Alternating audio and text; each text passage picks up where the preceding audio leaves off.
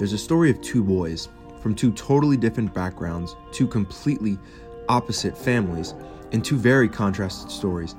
One was black and one was white. One was irrational and the other more rational. One struggled with anger. The other sought to be a peacemaker. One was never going to take anything from anyone, ever. The other, at a very young age, learned to love first and hate never. These stories, while completely opposite, have something very much so in common. But what was this common denominator, this similarity, this symbiotic connection? They had each other.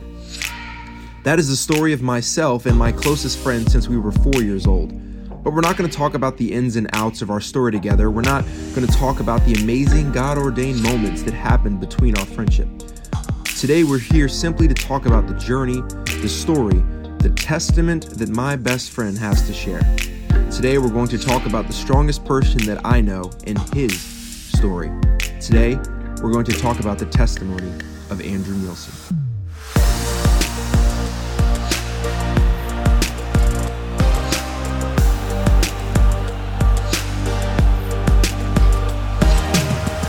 Welcome back to Life with Jalen, where we have real talk with real people about real life. I'm super excited to be back here with you all. Thank you for joining me today, as well as my very best friend since we were 4 years old.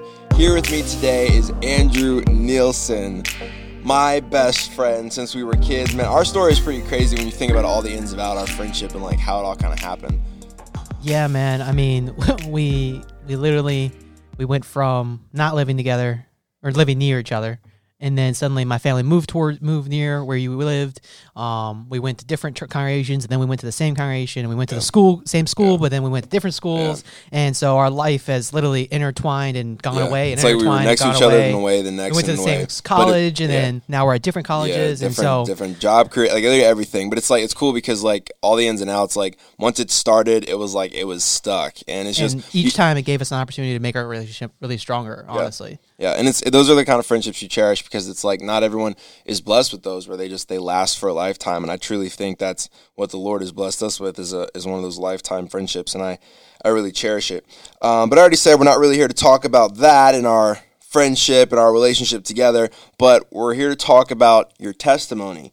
So why don't you, for those who don't know, tell a little bit about. Don't know? Oh, really? Yeah, there are people out there that don't know. So for those that don't know, why don't you tell about what happened, like going all the way back to the beginning? Well, it all started on a roller coaster ride. I had been feeling some symptoms in the months leading up, random things like tightness in my chest, random cramps that whenever I would crash at your house, I'd wake you up in the middle of the night, literally screaming at the top of my lungs, bloody murder. And you're like, Andrew, what's going on? I'm like, I can't feel my legs. Yeah. And so those symptoms were warning signs, but I didn't really put them together. I think I had a doctor's appointment scheduled for a couple weeks after the actual event happened. But it ultimately, what happened was I was in line for this ride, and we get up to the top floor, and I had already felt so sick. I was like, you know what, I'm not getting on this ride. As soon as I get up there, I'm getting off. And we get up there, and I start feeling woozy. I'm holding on to this bar, and somebody yells, let go of the bar, let go of the bar. I've got you. And so I'm like, all right, I'm letting go. Immediately, I start going down. And by the time I hit the ground, I'm totally out. And what I wake up to, I wake up and I feel totally fine again. It was just a quick fainting spell. Sorry, this is a horrible story. It's just... But he was there. He saw the whole thing. And so it's a freaky thing that happens in the moment. But looking back on it, it was pretty crazy because I basically wake up to my entire dad's wallet in my mouth while I'm trying to tell everybody I'm okay while I'm laying on the ground. And so they thought he was passing out, and they didn't want him to choke on his tongue. And so this seizure or something like that. This lady was like, something needs to go in his mouth. So they grab his dad's wallet, which has been in his back pocket for 20 plus years. Just shove it in there, and he wakes up to the taste of leather, like decaying leather. Yeah. So they finally let me back up after choking me, and I walk down, and then the doctor that's at an amusement park who's registered, I'm sure, of somebody as something. Dentistry school, maybe. Yeah. They look at me. Oh, he's just dehydrated, and they give me 2 free tickets and let me go on my way. And then we get home, go to sleep or whatever. The next day, Jennifer comes downstairs and checks on me before she leaves for work, just because of the day before, and sees that I'm honestly totally ghost white She says, all right, we're going to the ER. And I remember that road trip, or that little car trip, like it was yesterday, because on my way there, I was like, I've never gotten an IV before.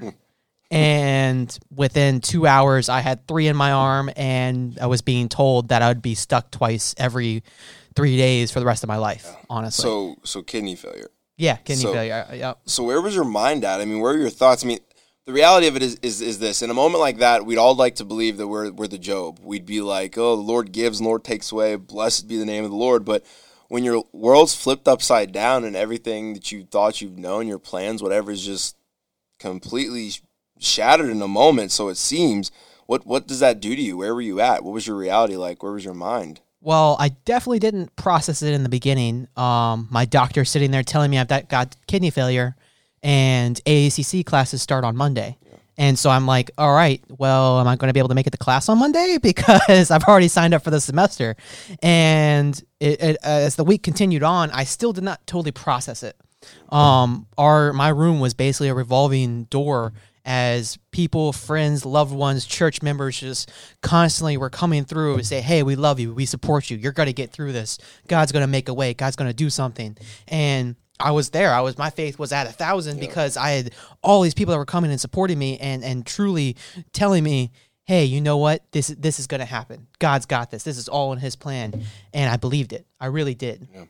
And I think it's also that, why you might not be as worried. I mean, obviously, it's still something to be concerned about, but the reality of it is, when it comes to kidney failure, there are options.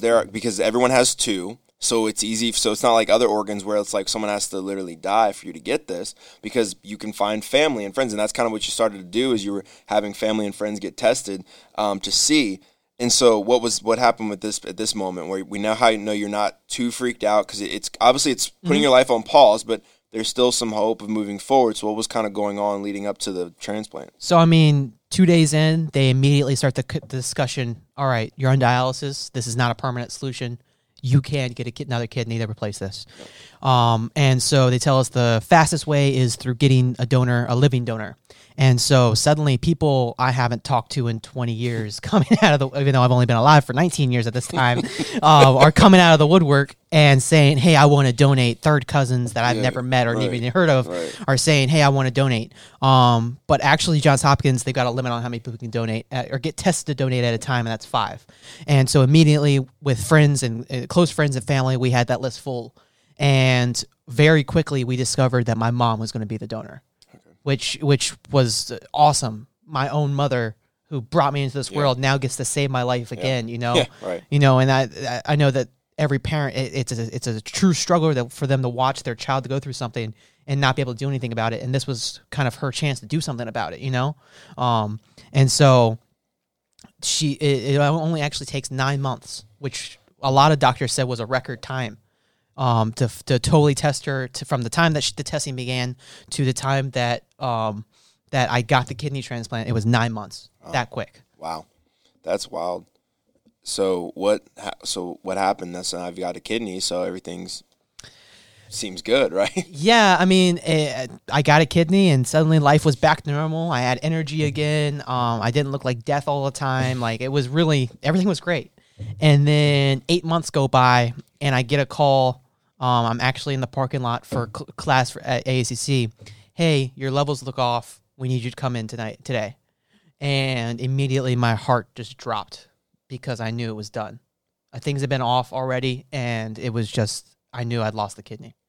I get into the hospital. They start doing some initial testing, and they discovered that my creatinine's crazy high, that there's scarring on the kidney. They say, you know what, we're going to try to save it. But I knew it was gone. It's one of those things where how a mother, I mean, I'm not comparing myself to a mother, but mothers will know whenever they've lost their baby. Yeah. And so I knew that there was something inside me that was dead immediately. Sure. And I remember so vividly, staring at the mirror around 3 a.m., like gripping the sink in my little gown, begging God, I can't lose this. Even though I was only on dialysis for 8 months, it was the worst 8 months I've ever lived. No, and now they're telling me you're going to have to go back to that, and possibly for much, much longer. Yeah. And so I'm begging him, please don't take this away. Please don't let this go. And nothing ends up happening, and it ultimately goes away. And back on dialysis I go. So not only are you did you deal with kidney failure, but here you are kind of getting back on your feet and now dealing with kidney failure again.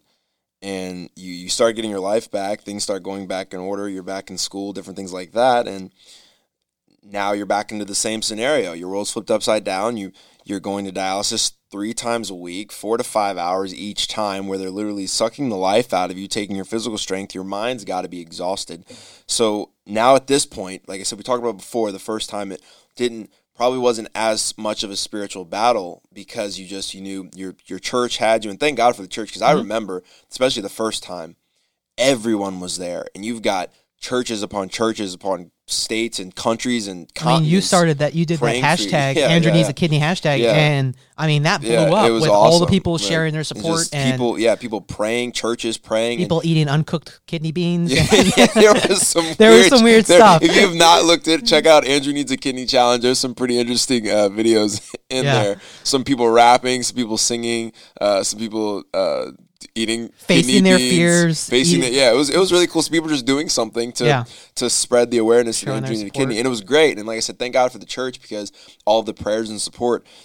And while that was still present the second time, now I think it's like you're starting to feel more of this spiritual battle begin, because like you already said, you're like, God, I can't go through this again. I've done it once, and I knew what that was like, but there was so much more hope. But here, but even whenever the kidney came, and came so fast, in 9 months, already towards the end of those 8 months, I was done. Yeah. Like Jennifer had talked to me a couple times about it. My dad talked about it. They were like, you've reached your max. And I actually spent the last 2 weeks right before my transplant in the hospital because my blood pressure was so out of control that they couldn't get medications. They couldn't give me anything to get under control. Yeah. And we were talking to the doctor, what can we do? And they said, the only thing that I can do that can save you right now is a kidney. Yeah.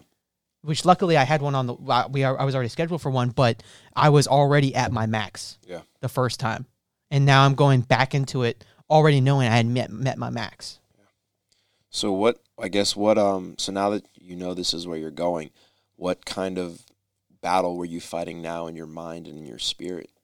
What was there, or maybe there wasn't a battle, maybe there was some hope and some faith building up, or I don't know, just where were you at throughout this next phase of kind of figuring out what your life was going to be? I was David and Goliath. No, I wasn't. I really wasn't. I was solid as a rock. Exactly. That's what we'd all like to think. I about 2 or 3 weeks after officially decided or found out that my kidneys had rejected, or my kidney had rejected, I was driving in the car with Andrew Prasad, and I looked over at him and I just said, I don't know why, but I think that this is going to be much longer. I just already knew in my spirit and in my mind, and just that round 2 was not going to be the same as round 1. There was already so many indicators, but it just had really settled about 2 or 3 weeks in. And from then on, I would love to say, well, I started trekking up the mountain for my miracle. No, I started immediately going down and spiraling into a black hole. And one of the first things that I struggled with the most was trying to forgive myself, because the kidney was mine. Yeah. It was my kidney. And now it's gone, and there's nobody to blame but myself. I blame myself so much for this kidney being gone. And I would love to say that I was angry at God. Right. But I wasn't. Because it's like, it's your body. It's something a part of you. So it's like, something's wrong with me. Yeah. It's like, what didn't I do well enough, you know? Yeah. And so I couldn't just say, all right, God, I forgive you. No, eventually God wears you down. But instead it was myself, and it was justified. I could justify my anger at myself. And so one of the first things that had to happen was I needed to forgive myself for this kidney going. And after God had managed to get me through that, then I had to deal with the fact that the kidney was gone, the grieving process. I don't know how many steps there are, but I went through all of them, every single one of them, and denial, rejection, anger, all those. And finally, God brought me through that, and I look back, and I'm so glad I was able to get through that, because that was one of the darkest times of my life, is sitting there and wondering why I've been brought through this again. If the first leg of the kidney transplant or the kidney failure, and first transplant, I knew this was God. There was no doubt with how everything had gone by and everything. There was no doubt that the hand of God was on that. But the second time, there was doubt that was creeping in. Does God have this in his control? Is he doing this because he loves me right now? Or is it because I screwed up? Is it because I made him angry somehow? Is there something that I've done wrong that makes him want to do this to me? Is he trying to teach me a lesson? Yeah. So now you're battling doubt, you're battling fear, you're battling concern, just all these different things going on in your mind at the same time. And but I feel like oftentimes in these moments, in these seasons, when there's a storm, when there's a trial, when there's a process, a struggle, something we're going through, the Lord tends to give us some sort of direction at some point. He gives us an answer. He gives us a word. Sometimes it's through a man of God coming and prophesying or preaching to you. Sometimes it's from you reading his word yourself or through a song. And but there's some point at some point in time when your spirit gets a hold of something perhaps from God. Did that ever happen in this moment? Was there ever something where you felt like God was directing you or told you this or that? Or So I'll say that one of the clearest words I got from him, not somebody else giving to me, but it was just me and him, was that I wasn't going to die from this. It was something that he gave me very early, right after the rejection, after the kidney rejection, that I felt immediately, and he told me immediately is that kidney failure would not take my life. So I had that to kind of fall back on at first. Yeah. And then it went from being a promise to feeling more like a curse. Yeah, because it's one of those things where it's like, oh, praise God, this doesn't take my life. And we immediately think, well, this means that the healing's coming or the miracle's coming and God's going to change it because he said this isn't taking my life. But then you think about it, well, technically people can live with kidney failure, but that means they have to do dialysis 3 times a week and be plugged up to this machine and have this machine do all this work for them and their life's drained. And so now it's like you have no way out. As its years start to progress by, you're like, wait, this isn't going to kill me, but does that mean this is where I'm staying for the next 5 years, 10 years, This is what 20 God years? has decided my fate is. Yeah, this is my calling, and yeah, wow. Your purpose in life is now to survive kidney failure. Yeah, like that's what's going on in your mind. That's what you're. It's now a prison sentence instead of a sign of hope and a sign of faith. And so I had that going on in my mind, and there's a dear mother in our church, and she really helped me with the grieving process. Each Sunday she would come up and give me a hug that honestly would make me forget that my kidneys had even failed in the first place. And then she would always end it with, God chose you for this. God is trusting you with this. Which at a time when I'm both angry at myself and trying to figure out if God is even in this in the first place. Yeah. And then on top of that, I know that I'm stuck here for a very considerable amount of time. And then she comes by and just says, God chose you for this. God trusted you for this.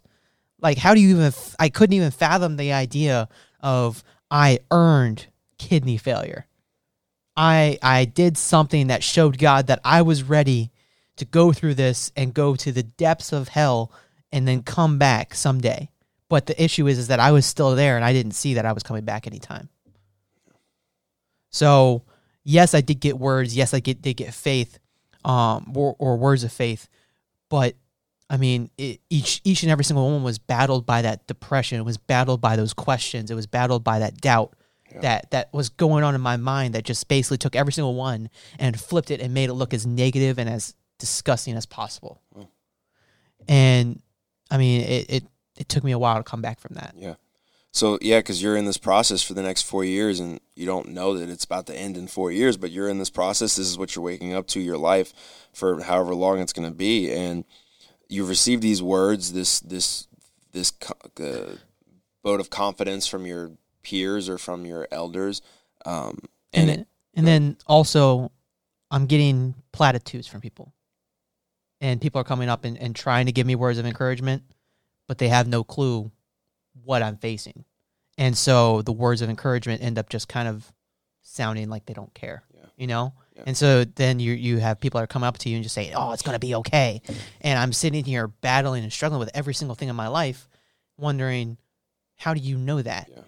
if I don't even have an idea of how I'm going to get through Monday's dialysis, how can you tell me everything's going to be okay? Yeah. You know? It's so now you're at this point where obviously your mind is getting bombarded, and it's almost like there's just all you can see is negativity, and rightfully so. It's a hard place, especially you're 19, 20, 21, 22 at this time, and just now getting to start live your life. You made plans to move out and to start your own world, and just like every other young adult, and you're now seeing that that's not possible because of where you're at. And so there's obviously a lot of doubt and discouragement that comes, and you're in this process. But as you go, obviously the Lord meant what he said about this not taking your life, and he meant it for a reason. He didn't just mean it, this is your life now and good luck. Yeah. Have fun, pal. But obviously there was something he was like that you're getting out of this and that you're going to do through it. But you had to keep the faith. You had to get from where you were at until the point when God had your restoration in mind. You had to ride that, well, if you would, train of faith, like getting to that destination until the moment in time that God had ordained for you. So I guess, could you talk a little bit about in those moments, because I know we've talked about it, where perhaps you started to have this transformation? Because obviously we go down in these valleys and it's hard, but there's a moment when something rises up and says, I'm not staying here. I'm going to find a situation in this. I'm going to find the good in it. I'm going to find the purpose in this, and I'm going to pursue that and get where I need to go so God can do what he needs to do in my life. So at this point, in this moment, in these long years, hard years, what point in that did that start to change, and kind of talk about what that was like and what went on? So late 2017 to at least the first half of 2018, I wouldn't say I'd totally given up, but I was basically there. I had accepted kidney failure is now my life. This is my cross to bear, and this is where I'm going to be for the rest of my life. And I accept that 100%. And in late 2018, I got really, really sick. It was very worrisome, the condition I was in from pneumonia.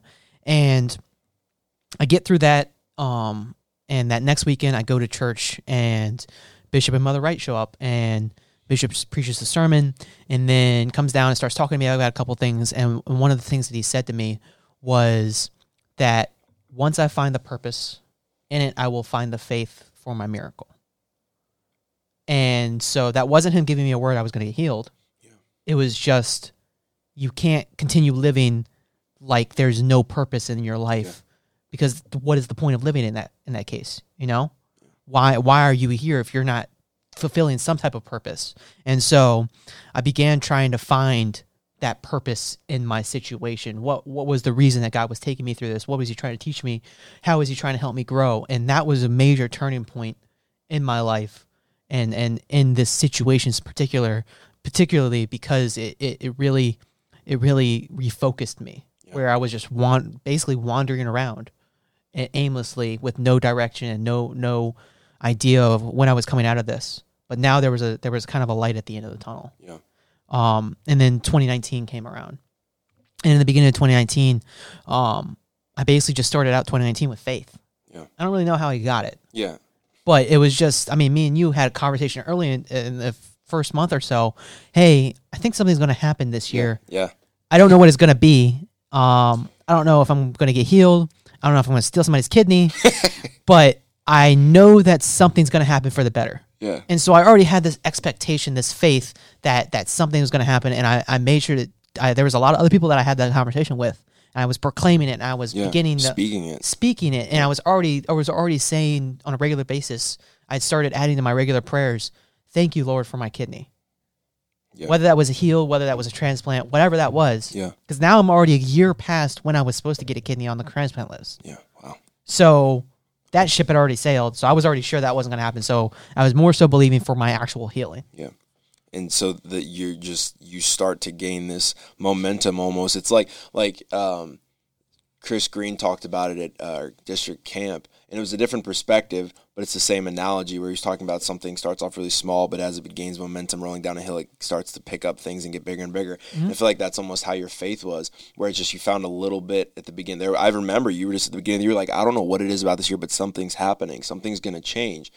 And You didn't know what it was, but you took that faith, and you already, just by speaking that, you were already showing that you truly believed it, and it continued to grow and continued to increase and continue to develop. And go ahead. Starting in 2018, the biggest challenge for me that God had challenged me to do is hold on to that mustard seed of faith. And so in my life, I had to quantify what that was. And so for me, that was just speaking it, just having the ability, which, I mean, at the end of dialysis, I'm totally drained. I feel like death. I don't want to talk to anybody. I don't want to hear anything from anybody. My senses are all heightened, but not in a positive way. Everything hurts. Everything just, it hurts. Yeah. And so even for me to talk, it just does not feel comfortable. But God's challenging me, just say something. Yeah. Proclaim your faith. And so he starts out by just getting me to have that mustard seed of faith. And then as 2019 continues, starting in June at youth camp, he challenged me, all right, why don't you step out a little bit more in your faith? And so one of the ways he does is I end up getting prayed for by Bishop Wright again. And this time he speaks life into my kidneys, speaks strength and a couple other things. And so immediately after, I'm like, you know what? I want to run to the bathroom, because that's the only real quantifiable way for me to try and test if I've been healed, right, because I'll be able to use the bathroom again. And so, I mean, 20 minutes goes by. I try speaking in tongues. I try thanking Jesus. I try sitting down. Like, I try everything. It's one of those areas where it's like you feel foolish, and sometimes your faith's going to make you look kind of crazy. I mean, look at people in the Bible. They did some wild stuff. I'm literally there for about 30 minutes. I'm like, maybe I should go back. Otherwise, people are nice story about me, you know? And so I go back. But the thing is that my faith wasn't broken from that. You know, sometimes you go to test your faith and you fall completely flat on your face, and then you're suddenly like, well, now God's not real. You start to put that faith in allow the doubt to rise up, and you put your faith on that side instead of saying, see, this is just, it's okay, because that's what happens. We go to test it out, and I was always looking for the evidence. But that's not, faith is the evidence, and that's what we tend to forget. The evidence of things are not seen. Yeah, it's what you're trying to get to, and that's what we so many times do is we get this, I need to see the evidence, so we go to test it out, but nothing's there, and we're like, see, I knew this wouldn't work, and immediately we take that faith and sow it into the opposite end. You either got faith that it's going to happen, or you've got faith that it doesn't. And the moment you start taking that faith and saying, all right, I'm going to try it, and then nothing happens, you're like, see, I knew it wasn't going to happen. You just now put your faith in the fact that it wasn't going to happen. You don't get your blessing. You don't get your miracle. But when you take that faith and something doesn't happen, but you say, it's all right, this faith is my evidence. Nothing changed right now. That's okay. But something's going to come from this. Something's going to change something at some point. As an echo from heaven. Yeah. Yeah. Everything you cast and claim on earth is echoed in heaven to ultimately come back to you. So every single time I was pretending to go to the bathroom and nothing happened, that was then echoed back whenever I finally did get my kidney transplant. Kind of moving forward a little bit now that we're in 2019. So for those of you that don't know, in 2019, there is an event, 2019, like that was last year. That's still this year. Wow. This year, right? It feels like forever. It's been a long year. Yeah. Wow. So for those of you who don't know, there's a tiny event called North American Youth Congress. At least 5 people go. Yeah, it's a minor event. No big deal. But that was happening. And so now Congress is here. Congress is already an amazing event. It's already exciting. Andrew got to be on the photography team, which is super cool. If you don't know, he's into photography. So he gets to be on the photography team. So you're already hyped. Now, obviously, you still have to do dialysis. So you're going there. You have to do it Wednesday, Friday. Yep. But you're getting flew in Wednesday because I had to get dialysis first. Yeah. And then I flew on Wednesday and then got dialysis there on Friday. I actually ended up missing an event because I felt so sick after dialysis. I just kind of knocked out. Yeah. But yeah, so you're there, and talk a little bit about what happened specifically Thursday night with Jack Cunningham's message. So kind of quickly into his message, I felt the direction that it was going to go. So I immediately headed up to the section that our youth group was sitting at. Got a direct, giving me a couple words for a couple people in my youth. And I didn't really feel that anything was going to happen for me. Not the lack of faith. It was just that's where I was at in my spirit. I just didn't feel that my miraculous healing was going to happen. Yeah. And so I go ahead and I head up there, and I know what else is going to happen. I know he's going to have the younger people pray, the Gen Zers pray for the older people that need miracles. And so since I'm a youth leader, automatically makes me an older person. Right. And so I grab two of the boys that are in our group, and I say, hey, I don't know what's going to happen tonight, but whatever happens, I want you to be a part of it. And so I want you to pray for me. And the two boys that I'm referencing are usually known for their quietness. And whenever Brother Cunningham finally gave the word of faith, something came over both of them. And honestly, there was an awesome power of God that just struck me right then and there. Wow. And it was really powerful, and I definitely walked away from that feeling different, but I didn't feel like I was healed. Yeah. And I kind of messed up, which is the beautiful thing about God is you're allowed to mess up Right. because he's always going to give you another chance. But I kind of messed up because I didn't run straight to the bathroom and test my faith again, because I had already made up in my mind that nothing was happening. And so I talked to one of our elders, and he tells me, "What are you still doing here? Go test it." And so in a stadium of 35,000 people, I'm in the bathroom speaking in tongues while people are just going through, and they're like, "Who's this weird kid in the stall? What is he doing?" You must really got some Jesus, Yeah, because exactly. it's still carrying over. Praise God. Jesus won't give you a break to use the bathroom. I mean, come on now. He's And like, so he couldn't leave the altar call. He took it to the altar call to the bathroom. another 20 minutes goes by, and I finally head back. Amazingly, the service is still going on and everything. And he just tells me, he says, every chance you get, you need to be testing your faith, because that is your proclamation of your faith. Yeah. You've gone beyond just speaking it. Now it's actual action that you are putting behind it that is showing where your faith is. Yeah. Yeah, I remember that night. So I'm one of those people, when your best friend is going through something, and you know that, and you've got the faith, especially in times when they don't, to pray for them, which is literally all the time they don't, you are in their corner. So I'm saying that to say, when it came to a service, when someone was saying, the miraculous is in here tonight, or the waters are troubled, or healing's coming, I was like, where is Andrew? I'm praying for this dude right now. In Jesus' name, it's happening. And every time, it wasn't a matter of God told me to do it. I had the faith, and I was like, I want it to happen. This isn't an exaggeration. I'm pretty sure you prayed for my kidneys more than I actually did. Probably. But it's so that's where I was at. Is I was like, look, if I can pray about it and see something happen, something's gonna happen. When I'm starting to get to this point in my walk with God, where I'm trying to be more sensitive and praying about the things that He wants me to, not that I want to, but that He wants to, His will, His plan, His desires to come forth. So I'm reaching this point where I'm trying to be more sensitive and not just praying about the things I care about. For example, a friend, it's his need. Saying all that to say, we're at Congress, and Jack Cunningham starts to preach, and he's getting to the closing where he's about to do the altar call, and faith is about to go forth, and miraculous and healing is about to take place, and I could feel it. And I remember the moment it happened. I'm sitting there, I'm on the floor, and immediately I feel it is clear in my spirit, Andrew's kidney is coming. And I'm like, wait, what? And just again, Andrew's kidney is coming. Now, I meant to go back and watch, and I didn't get a chance to, and I probably will after this, or maybe some of you know. I lied to you not. Either Jack Cunningham said it in the microphone, or I literally heard an audible voice from God. But because I had talked to him and I talked to a couple others, and they didn't remember hearing it, but it might have been louder where they were, and where I was at, I could hear it was a little bit loud with the people yelling just at a little, my ear. Yeah, a little bit. For So I think it could be just that, but I feel it was like as if I'm pretty sure he said, someone's kidney is coming, or someone's in need of a kidney and it's on its way, or something along those lines about a kidney specifically. And immediately I'm like, see, this is Andrew's. Where's he at? I'm going to pray for him. I'm finding him right now, because again, that's when I felt it. I was like, oh, we got to go pray. And immediately I'm getting frustrated, because if you've ever been at Congress, it's kind of hard to find people there. And he's on a completely different side of the stadium, and I'm getting frustrated. I'm trying to find him. No one's answering their phone. Obviously, they're all praying, and I'm like, I can't find him. God, where is he at? I need to pray. I need to pray. And I'm getting agitated and aggravated. And finally, it was like there was just a halt in my spirit that said, stop. And I calmed down and I stopped. And God said, did I tell you to go pray for him? And I was like, no. It's like, what did I tell you? Is that Andrew's kidney's on the way. So just speak the word of faith, believe it, and begin to praise me for it. And I spoke the word of faith and said, I believe Andrew's kidney is on its way. No idea what that means, but I believe it. In Jesus' name, it's coming. And I just started to praise God and worship and just thank him for it.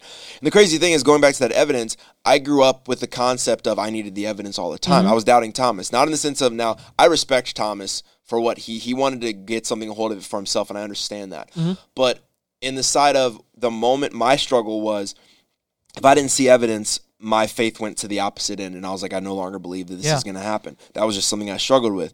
And I would always go to you after I prayed, either the next day or the very moment, Yeah. like, hey, what's going on? What's going on? What's going on? Yeah. And every time I was like, nope, nothing happened to the dialysis, nothing happened with this and that. And I was just like, oh, yeah, Sometimes it was see? the opposite. No, it was a really bad one today. Yeah. And I'm just like, oh, great. And I would put my faith in the opposite end and I'd be like, well, see, nothing's going to happen.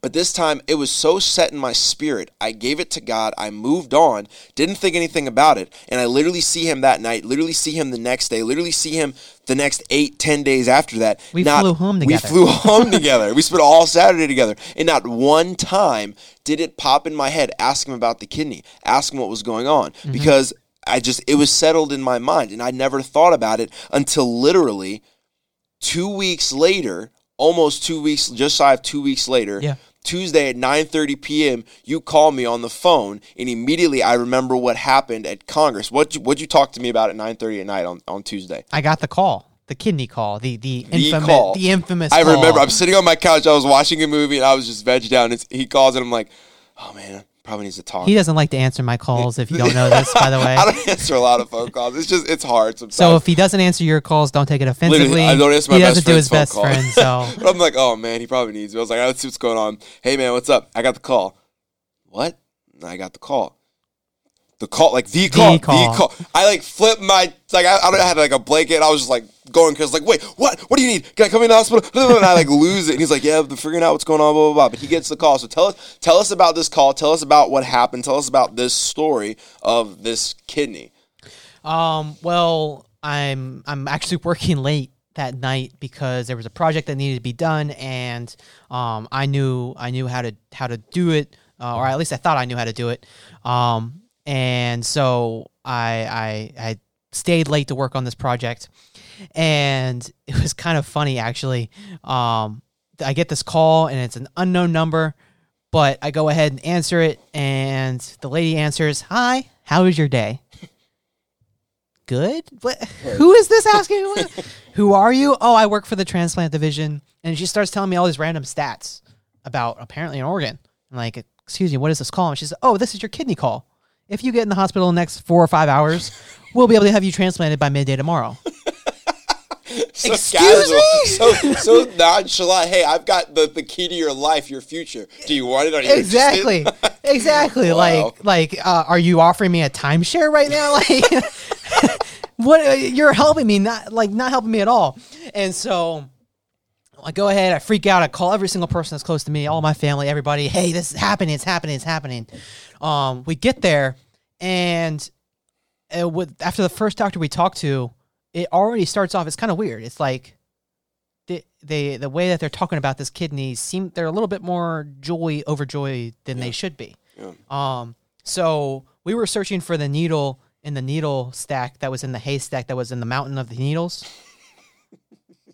Yeah. The kidney that we had to find had to be the perfect kidney. Otherwise, they were expecting a minimum of 2 to 3 months of recovery just to get the kidney to survive. After my rejection, there were special antibodies that grew that basically their only job was to kill kidneys. Yeah.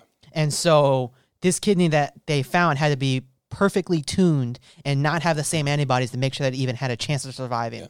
So they were expecting already 2 to 3 months in the hospital. It's going to be a struggle to get to survive. We don't know how it's going to happen. And as doctors, they're not allowed to say the word miracle. Yeah. That's just false hope that they're not allowed to give. Well, they said just about every single word other than miracle. The surgeon comes up to us the next morning. I'm in the pre-op area. He comes up and he says, this is the best kidney I've ever seen. Wow. He says, this is a 1 in a million kidney. Yeah. This is a gift. Yeah. He says that's kind of odd for a surgeon to say. Right. This is a gift, you know? Yeah. Usually they just view it as like, oh, well, this is another organ. Treat it right, you know. And didn't another person say something along the lines of like, this couldn't be any better if it was your own kidney? Like if it was your own kidney, like they said it was so perfect that my body saw it as my own tissue. Oh, like that's literally how, wow. That my body was reading it as my own kidney. Now I'm still on immunosuppressant medications, you know, still taking the necessary steps to make sure there isn't rejection, but no doctor has seen a kidney like this. Every single doctor that has seen the stats, I was shown a page by one of my doctors a couple weeks ago, and the first line is about 14 tests, and each test has a value, 24, 36, 72, just random numbers. And then the next line was the donors. and they tested the donor's kidney as soon as they found out he was a kidney donor. And you would expect it, 5 off, 10 off, 3 off.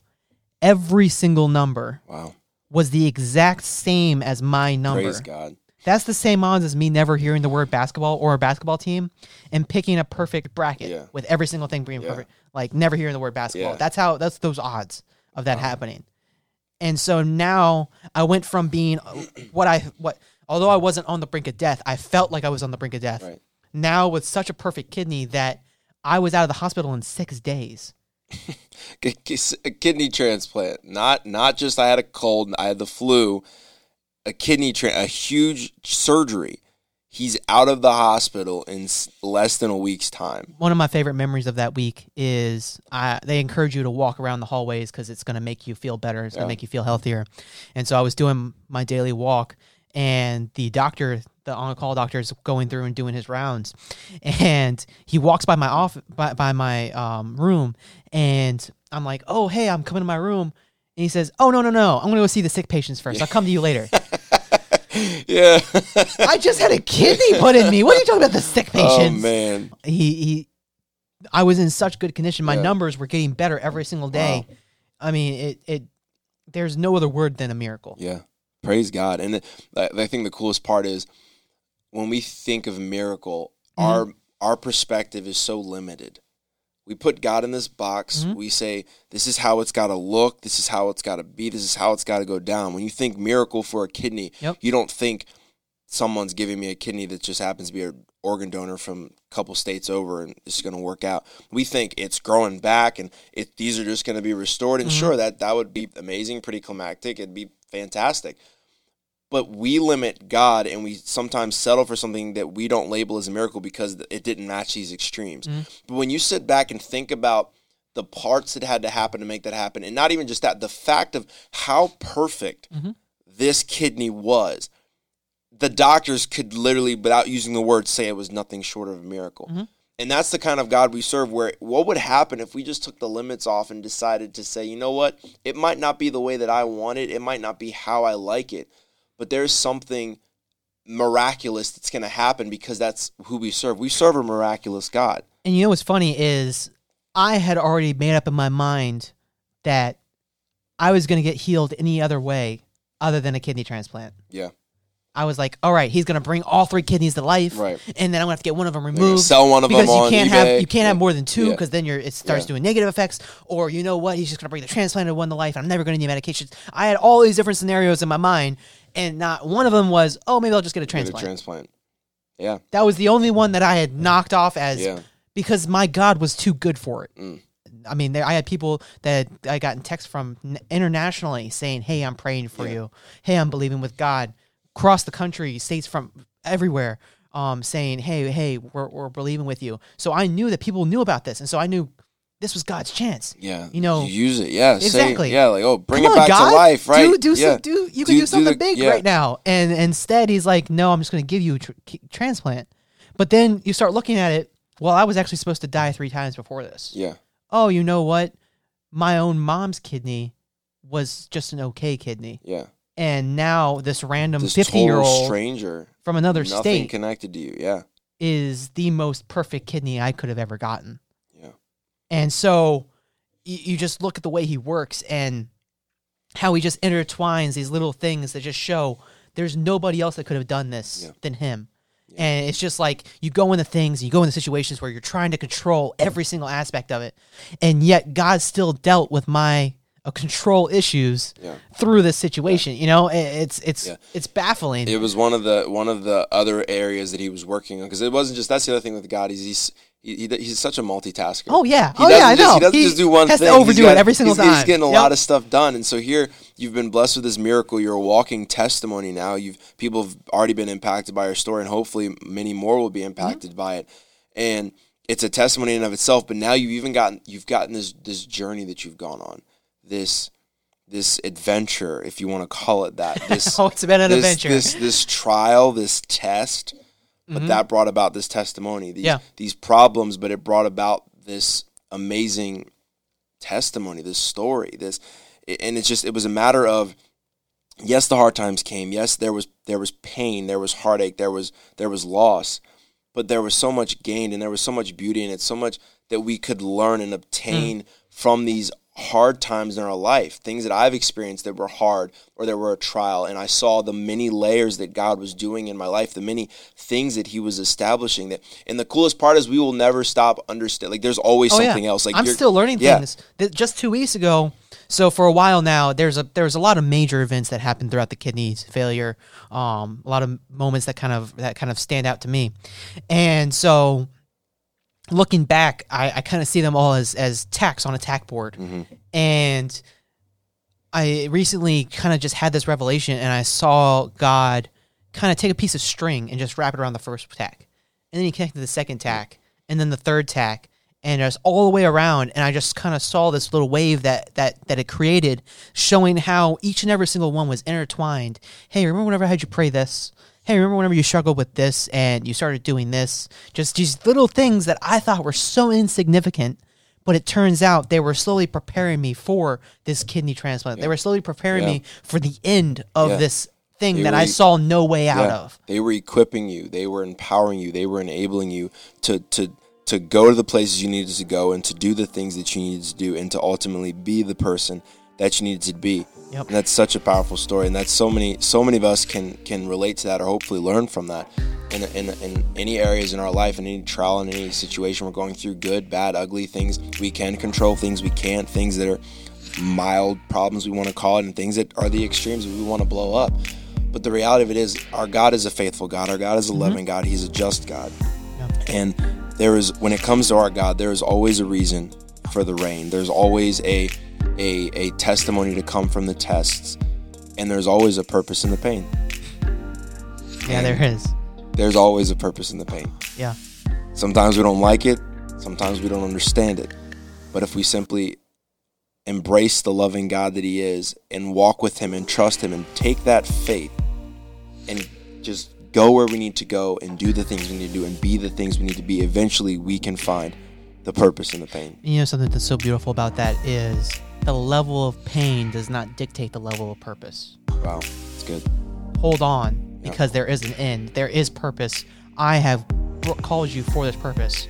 And now I'm looking back, and Sister Owens, the dear mother that would say that stuff to me every single week, it just rings in my ears. God chose you for this. God trusted you for this. For this purpose. For this pain. Praise God, man.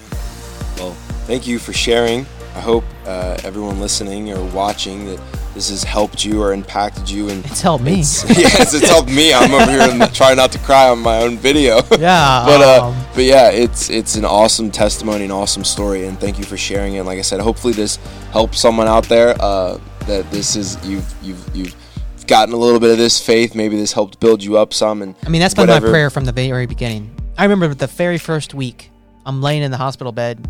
You're in the couch thing next to me. You're knocked out.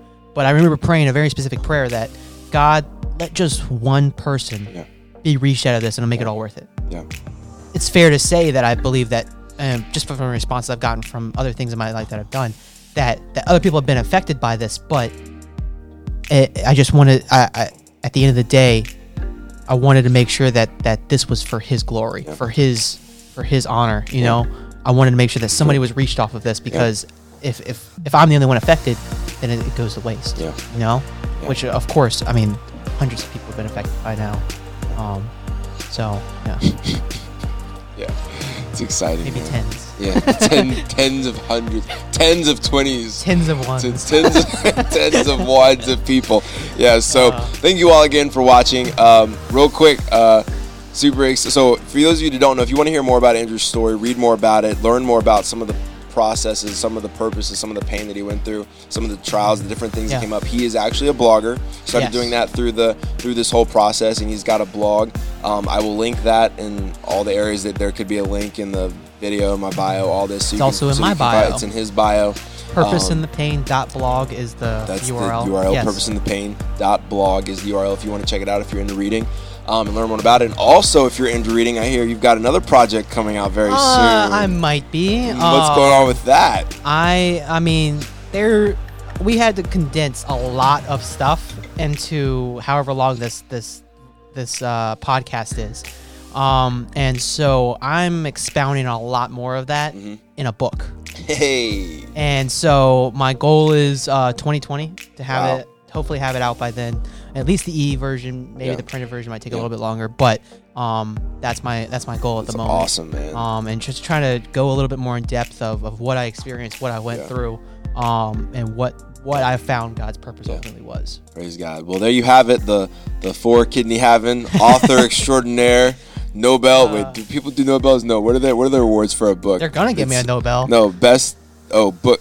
Oprah Winfrey Book Club. I don't know. It's like New York Times bestseller. That's what it is. New York Times bestseller, author and blogger Andrew Nielsen. Thank you again, bro, for coming on the show and the podcast. And I love and appreciate you, and so exciting to see your life getting back together, but also to see all the beautiful things that have come from this season, and that you're able to find the purpose in the pain. And I believe that you are going to impact more people's lives through this story and through this testimony, man. Can you say purpose in the pain just one more time, please? It's so powerful. I just love it. Just purpose in the pain. It's one of those statements that just like verifies itself the more that you think about it. Purpose in the pain. Love you guys. I love you we'll too, see man. you next time. I'll see you guys later. Thank you, and always remember, keep it real. And if you comment my name enough in the tags and in the comments, then I'm gonna come back. So I definitely did the keep it real and had my thumbs up, and then you kept talking. So now it's just awkward because I was just standing like that, and now I'm like, wait, he's talking. Should I do a keep it real? No. Should we do it together? No, we can do it together. You All ready? right, on 3. 1, 2, 3. Wait, on 3 or after 3? 1, 2, 3. Then do it. Okay. 1, 2. Am I saying keep it real also? Yes. Okay. 1, 2, 3. Keep it real.